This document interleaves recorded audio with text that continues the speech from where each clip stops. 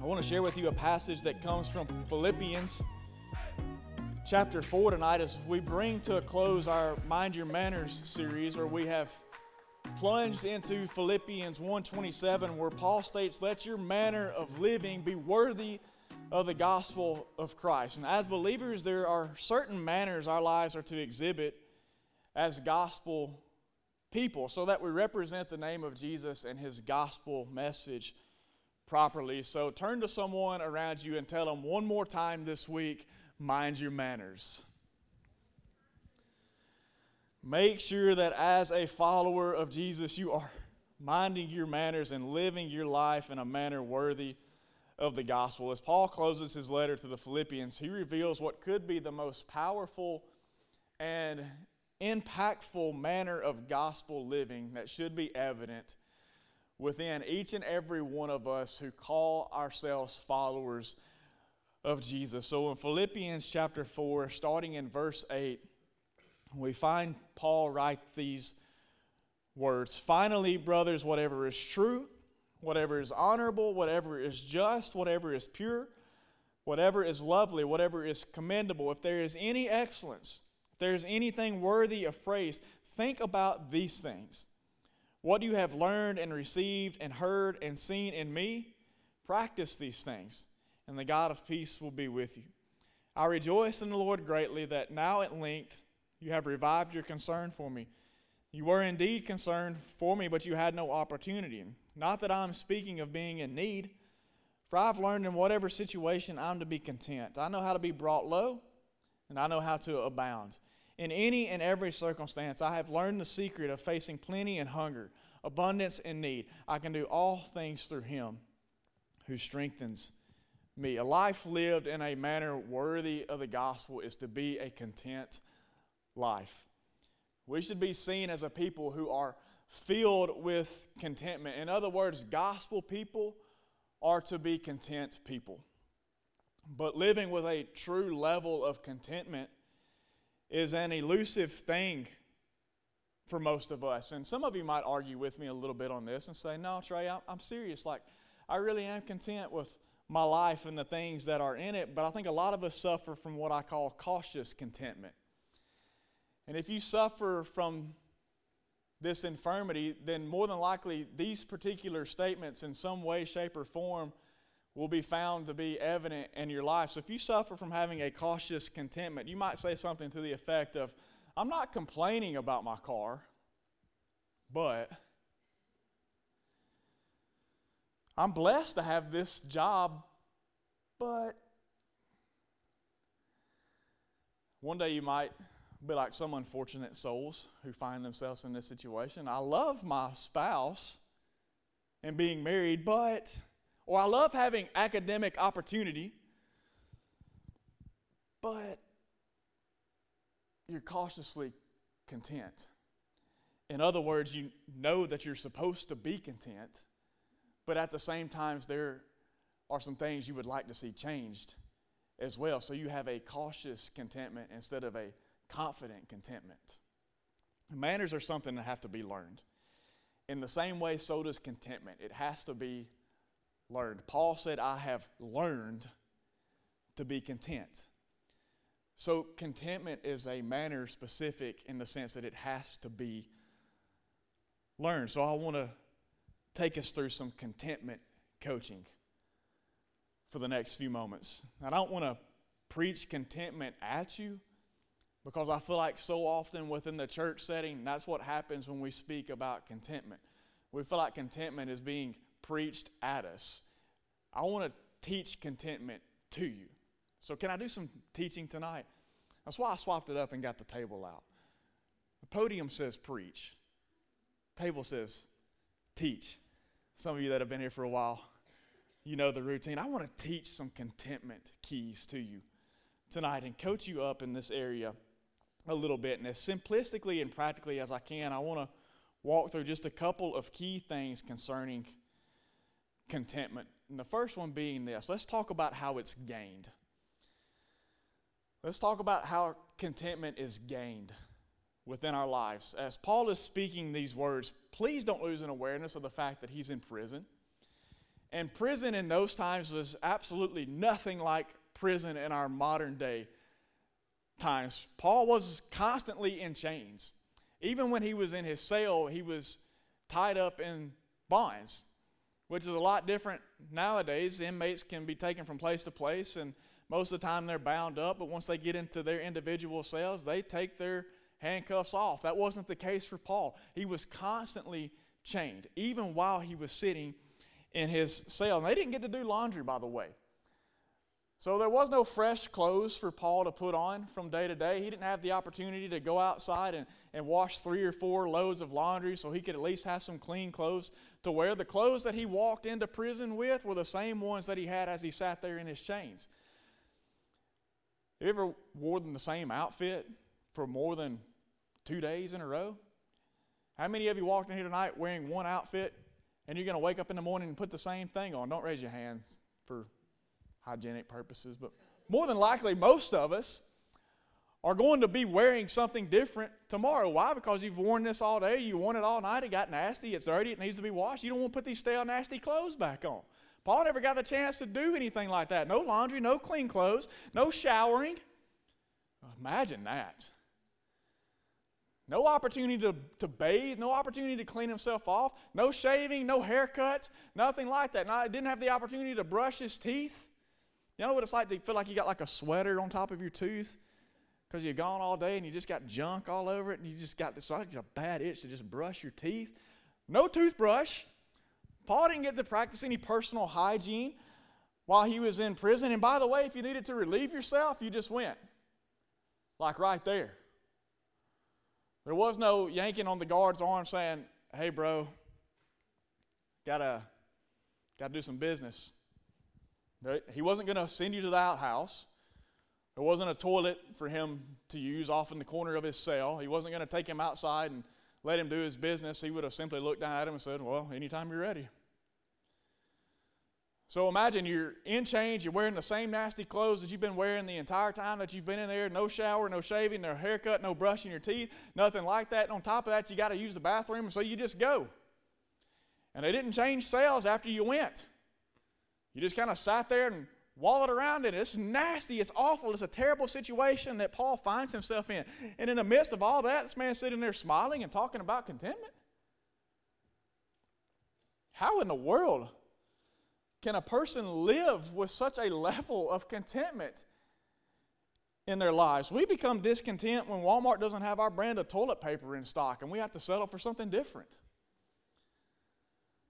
Paul's sitting in his own pile. And he's content? How can you live with such a level of contentment? So I want to show you 3 components, and this is not an exhaustive list by any means, but 3 components to how we can gain increased contentment in our lives. The first one being this: you've got to realize that it's source significant. Contentment is source significant, meaning that it is greatly influenced and impacted by the source you seek to gain it from.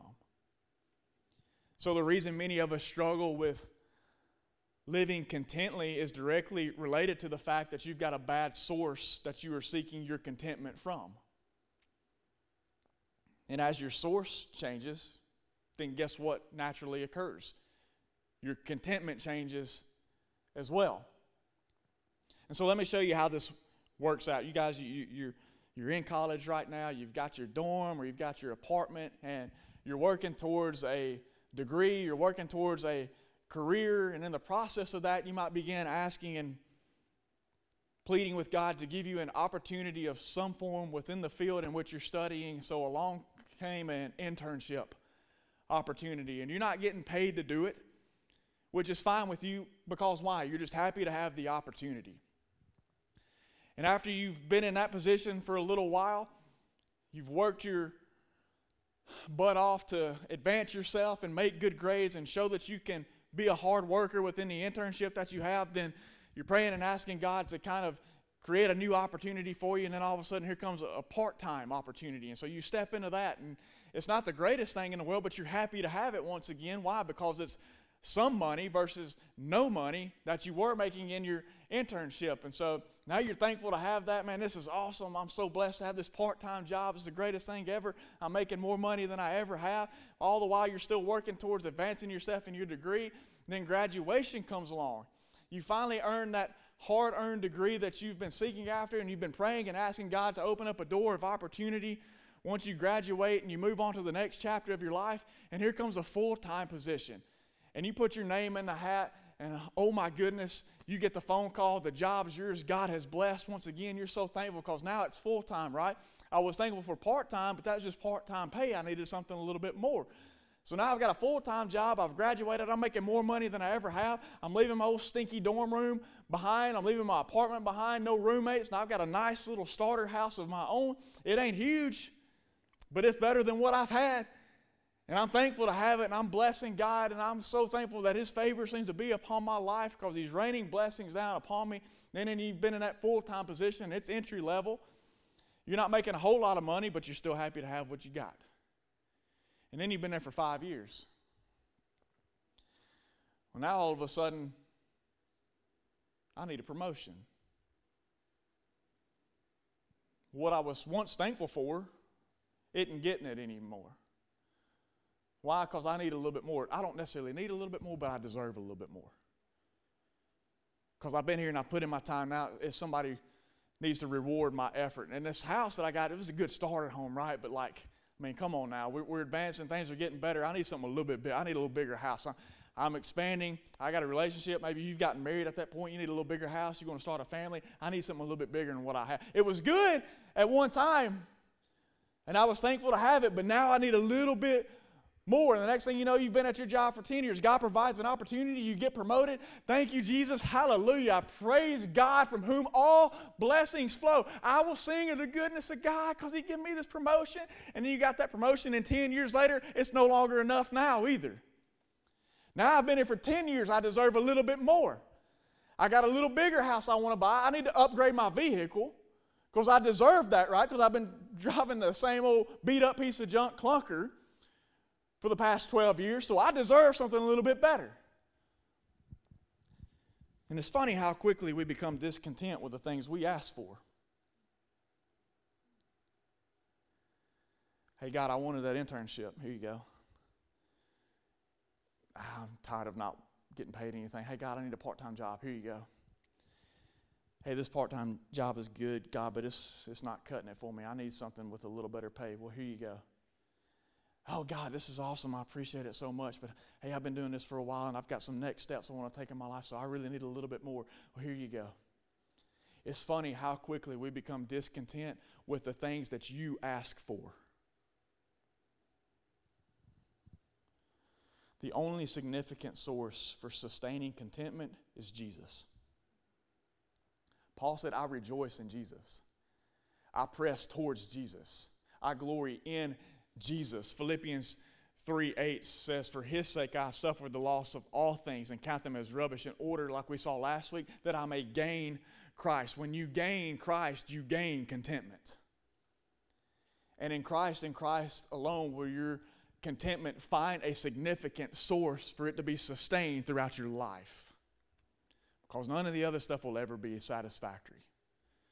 There's always going to be a little bit more that you could climb to. There's always going to be a little bit more that you could reach out and grab. Jesus is the only source significant to sustain a content life. Second key component, if you want to gain contentment, is you got to realize the way in which it is gained is by facing various situations. Paul said that he had learned in whatever situation to be content. Listen to me. I can't stress this enough. Contentment isn't gained through comfort. A true, full contentment cannot be gained if we only live in comfortable situations. So Jesus, in an effort to build contentment within us, will allow us to face varying situations. Now, this isn't something that we always enjoy.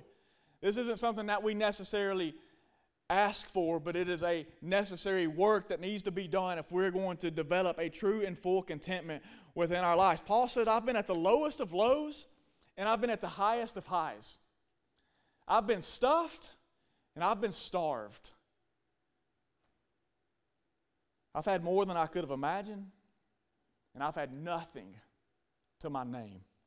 But in every situation, I have learned to be content. So God allows varying situations in our lives. Listen, please grab a hold of this tonight, because I know it's not a simple thing, but it is transformative to you experiencing and holding contentment in all situations throughout your life. God allows varying situations in our lives because if all I ever know is abundance, I'd never learn I could be content in nothing. If all I ever know is a full belly, I'd never learn I could be content in hunger. If all I ever know is the summit, I'd never learn that I could be content in the valley.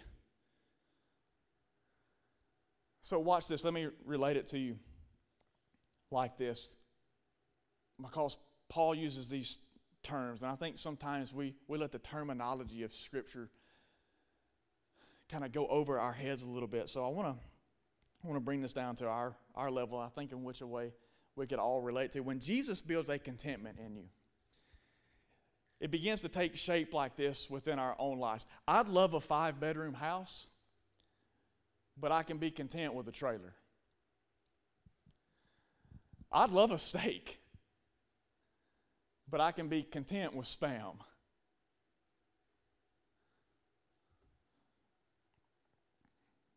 I'd love a promotion, but I can be content with pennies. This is where contentment gets real in your life. And it may not be the easiest thing to endure. It may not be how we want to go through to achieve it or to gain it. But it's a necessary thing that God brings varying situations into our lives so we can learn to be content in any and every situation. Instead of just asking Him to change your situation, ask Him to make you content in your situation.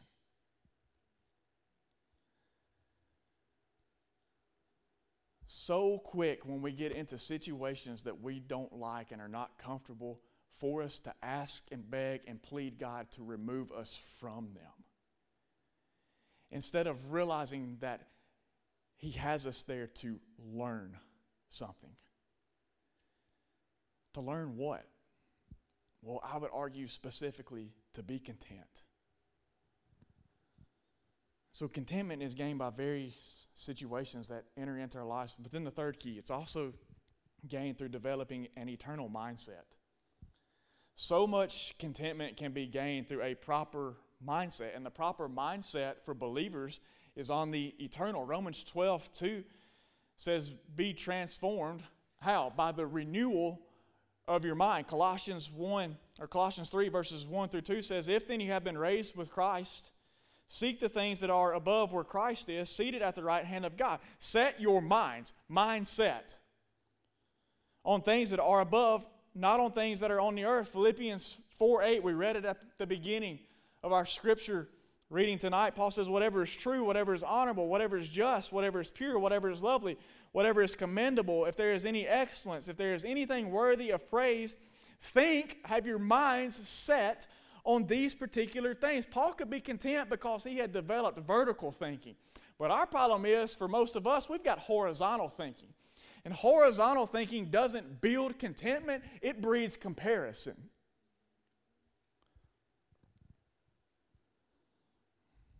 We live in a comparison culture firestorm. And social media is the gas that's setting it ablaze. How many of us have been guilty throughout the course of our lives to pull up social media and compare the whole of our lives with a tiny pixel of somebody else's? We live in an age of comparison, and we'll compare anything and everything is the thing about it. We'll compare relationships. We'll compare bank accounts. We'll compare jobs. We'll compare opportunities. We'll compare houses, we'll compare clothes, we'll compare cars. We will compare everything. I tried to go to the gym the other day and see if I could find an example of a place where maybe I could get away from comparison. And what I found out was the gym's about the worst place that you can go to try and escape a comparison. What's a guy going to ask you? Hey, man, how much you bench? Comparison. Why else is that question even warranted? I don't even know you, man. What's your name? How much you bench? Comparison. Everything is about comparison. I would be willing to bet if we took a survey and I ask you how many comparisons, how many of you made a comparison since you have been here tonight? 95, if not 100% of the room would admit to making a comparison since you've been here tonight. We compare everything. But when you stop looking around at the world and start looking up to heaven, thinking eternally, thinking vertically, all that stuff fades away. Listen, it doesn't matter what I have in this world. It matters what I do in this world. That's what matters for God and His people. It's not what you have, it's what you do, and what you do specifically with the name and the gospel of Jesus Christ. And people get this confused because they think because I'm content, well, that means I settle. That's not the case at all. I'm not asking you to settle for anything. Contentment does not ask you to settle for anything. As a matter of fact, Paul proves that that's not the case because he had an eternal mindset, and it says the exact opposite. Paul says, I press on, I strain forward. Having a content life doesn't mean you settle for anything. I don't settle in my spirituality. I don't settle in my walk with Jesus. I'm content in Him, but I am ever pushing forward and progressing for Him. There is no settling. It's a life of progression, but it's a life of contentment in Him. I'm content, but I'm not settling when I develop an eternal mindset and let that drive the focus and the purpose of my life. Listen, we talk about comparison. Let me give you something that transformed my life when God opened my eyes to it a few years ago. Contentment is the killer of comparison. And a few years ago, that's as far as I ever got with that. Here recently, God gave me a second half to it. Contentment is the killer of comparison, but it's gained through eternal purpose. So develop an eternal mindset, and it will help you gain contentment in Christ. So, talking about contentment, we've talked about how it's gained. Now I want to talk about what it shows.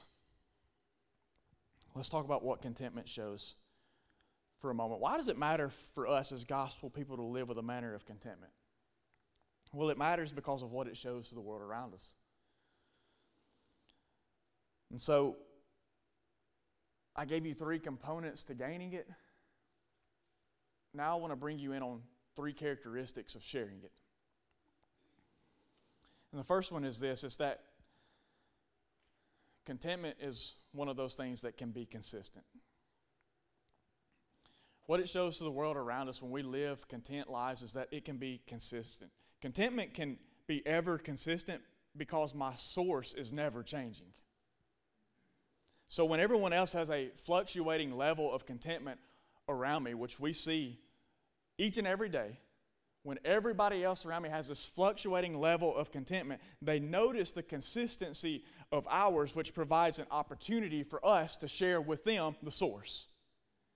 That's why living a content life is so important to living in a manner worthy of the gospel, because it provides opportunity to share the gospel. In a world where contentment is constantly fluctuating, for the world to look at a life and see a life that has a consistent contentment begs the question of how, why, where, which provides for you as a man or a woman of God the opportunity to share with them the source that sustains your consistent contentment. That's why it's important, because it shows that it can be consistent, but it also shows that it's not determined by circumstance. Contentment under any circumstance is an eye grabber to the world around us. When they see that you can be consistent in any and every situation, like Paul says, when they see you can be content in any and every situation, like he said, that's an eye grabber to the world around us because, once again, it doesn't make sense. It's not a normal thing to perceive. And whether it's being content in place of being greedy, or whether it's being content while in a place of being needy, circumstances don't determine contentment's presence in the lives of believers. Or at least it shouldn't. And when those circumstances don't determine its presence in our life, it shows to this world around us a trust that we have, that Paul said later on in this chapter in verse 19, if you want to roll down and look at it real quick, that my God will supply every need. So my contentment isn't determined by circumstances, because it doesn't matter. In any and every situation, I know that my God will supply my every need. And that grabs the eye of the world, and that's why it's important to be exhibited as a manner of gospel living within our lives. And then the last one. It shows that there's a higher value to be cast. Our contentment isn't established upon temporal things that don't last. This is where everything gets set apart once again for those of us who live underneath the banner of Jesus. Our contentment isn't established upon temporal things that don't last. So, in other words, we're content to invest in the eternal.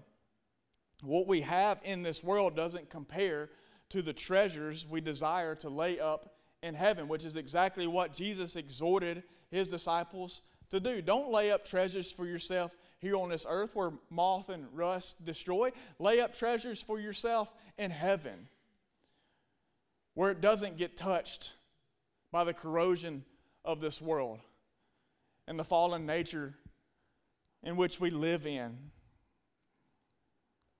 And so we exhibit to the world that there's a higher value to be cast by the contentment that we show, that our contentment isn't found in how big our house is, or what kind of vehicle that we drive, or whether or not we do or don't have a relationship or a marriage or a 6-person family one day in our life.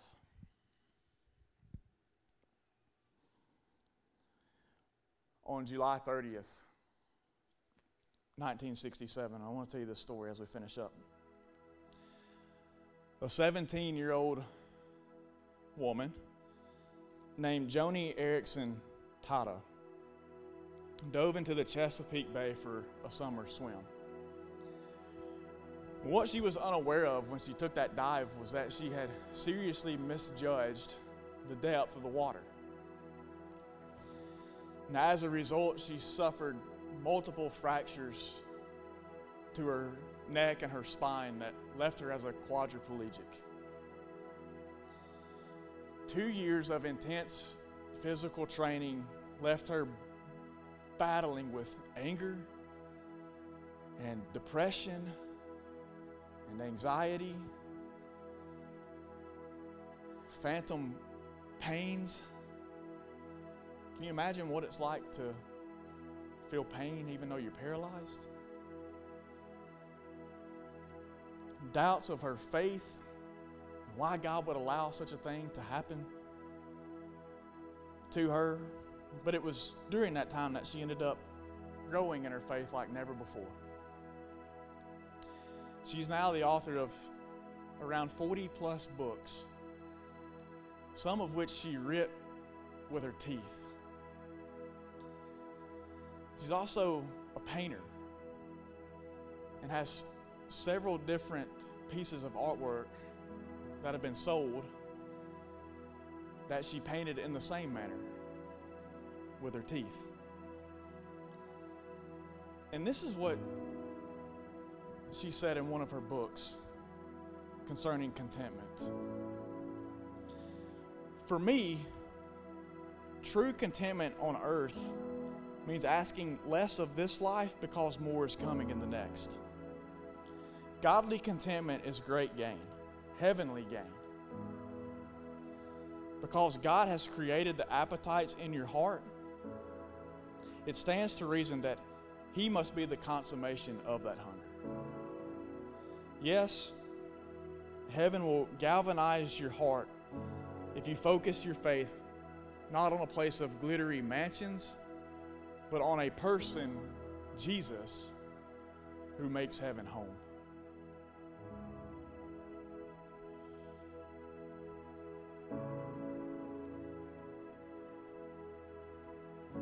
There's a higher value that when someone like Joni, who suffers a tragic accident at a young age, has to spend the rest of her life being a quadriplegic, can sit down and voice through her recorder that she's content. Man, that's supernatural. That's a work of God. And do you think her testimony has reached so many people across this world? Because she is the last kind of person that should be content. But because of who Christ is in her life, she realizes, since I have Him, what more is there left to be desired?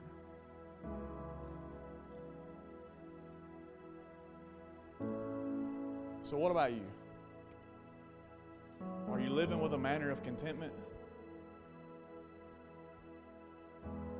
Are you cautiously content? Or do you have a confident contentment? And then on top of that, what about your manner of living as a whole? As we bring this series to a close, is your life being lived in a manner worthy of the gospel and the calling that God has placed upon your life?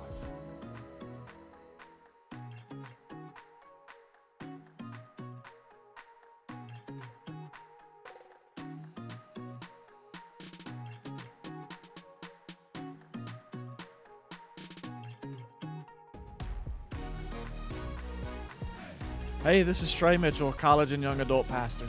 I just wanted to say thank you for listening. It's our prayer that God uses these messages in a way that challenge and encourage you to live for His glory. If you've never placed your faith in Jesus as your Savior, we would love to help you with making that decision. Just reach out to us through our webpage at underwoodbaptist.org. Be sure to check back in with us next week as we again encounter God through His Word here at Life.